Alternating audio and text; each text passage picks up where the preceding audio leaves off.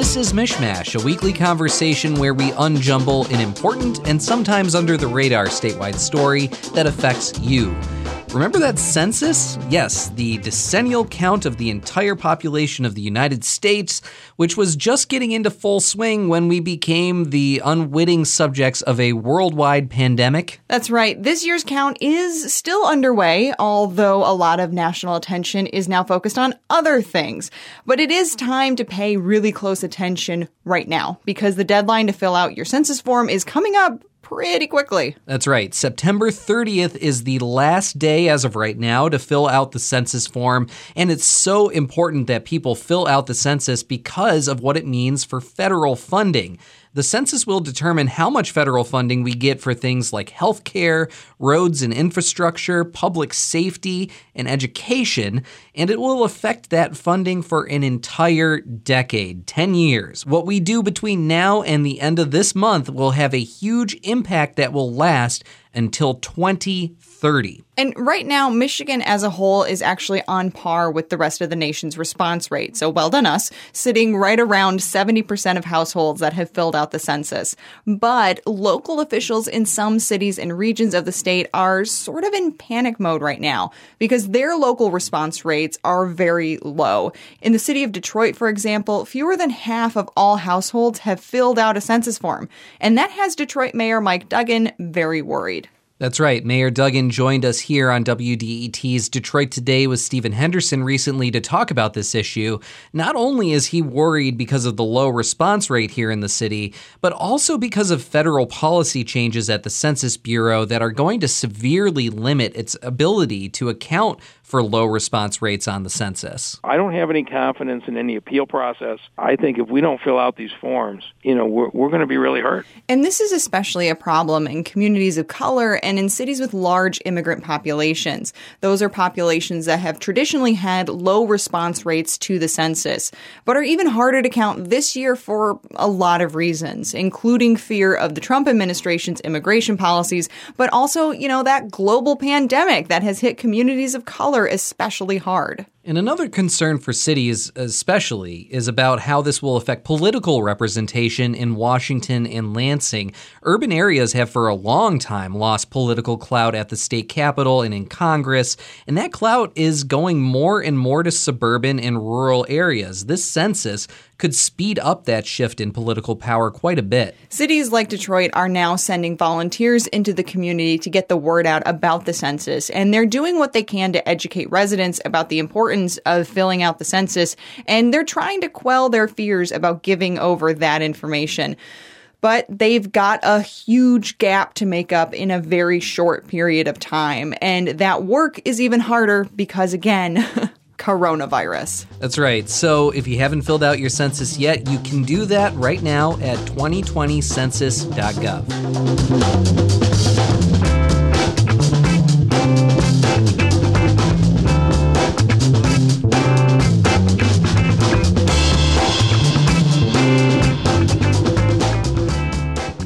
Jake, we heard a little bit from Detroit Mayor Mike Duggan on this week's episode of MichMash, but Mayor Duggan was actually on Detroit Today recently. That's right. He joined us here on WDET. Stephen Henderson, our host for Detroit Today, got a chance to really pick his brain about what's going on with this issue.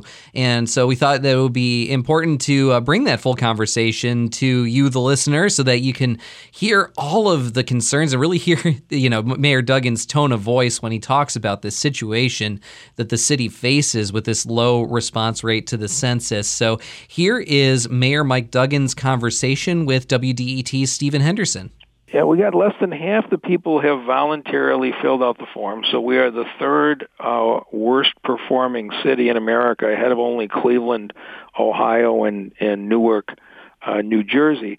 But, Stephen, the problem is far worse than in past years, because I was a census taker in 1980 as my summer job when I was in school in Ann Arbor. Mm-hmm. And there is no doubt that households of color are less likely to give the government information about who's in their house sure. and what they're doing. It's true across the country. It's been proven over and over. And so what has always saved cities in the census and areas with significant immigrant populations is after the voluntary period is done, an enumerator goes out, they have the address, they know you have not filled it out, they knock on the door and 6 different times, then they go to your neighbors. And the way cities in this country have been counted has been through that process. Mm-hmm. This year, Donald Trump eliminated the Detroit office, dramatically cut the enumerators, and just eliminated the month of October to do that follow-up. So there is a national strategy to make sure that communities of color are undercounted. Mm-hmm. And so the process that made up the gap in past years is not there. And it's very concerning for cities all across the country. And bottom line is, Michigan is near the top in voluntary response to the census. Detroit is near the bottom, which means if we don't get this fixed, not only will we lose a lot of money to the suburbs and outstate, we will lose state reps and state senators because they allocate the legislators based on this. Our clout in Lansing for the next 10 years that governs much of our lives will be shifted to the suburbs and the outstate areas, and we're inflicting this on ourselves by not filling out this form. Yeah. What are some of the things that are going on right now to try to close that gap by September 30th? There have been some census takers who've actually come to my house and knocked on the door. I've seen that. I'm glad to hear that. Were they from the Census Bureau or were they our volunteers? I think they're your volunteers. That's the concern, because the difference is this. We've sent people out door to door asking people to voluntarily fill out the form, but the census law does not allow the Census Bureau to share your information with anybody for 70 years. They can't give it to the IRS. They can't give it to ICE. They can't give it to your car insurance company. They can't give it to anybody for 70 years, which means when our volunteers knock on the door, all we know is this neighborhood has 50% non-compliance, but we don't know which house, right. Which makes our volunteers effective only to the extent you admit that you're doing it. The actual census taker with the census vest, they know you haven't filled it out. They are always been the ones that are most effective. So we're out there knocking on the doors, and we're asking people for voluntary compliance. You'll see us in front of grocery stores. You'll see us in front of food distribution sites.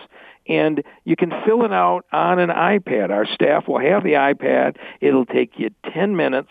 It is no problem, and you're set for the next 10 years. Mm-hmm. But it is getting to a point of, and it's not just me, every major city in America is now saying we could see a political shift in this country from cities to suburban and rural areas because of the undercount that the Census Bureau appears to be executing. I want to talk about that September 30th deadline, which of course was moved up. And what happens after that?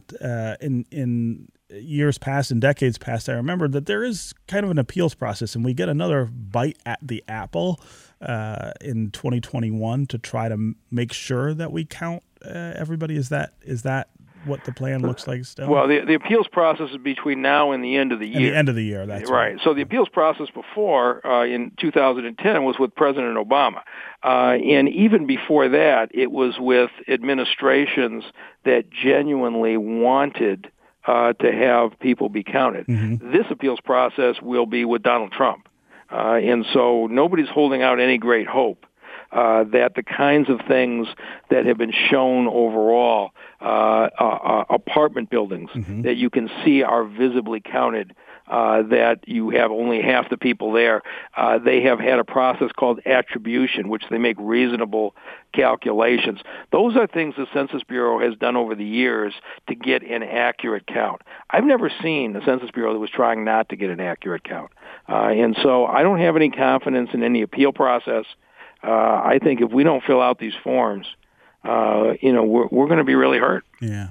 So, I have a friend here in the city of Detroit who will not fill out the census. And as much as I have worked to try to convince this person that he is wrong, he's unmovable on the subject. And his concern is interesting to me.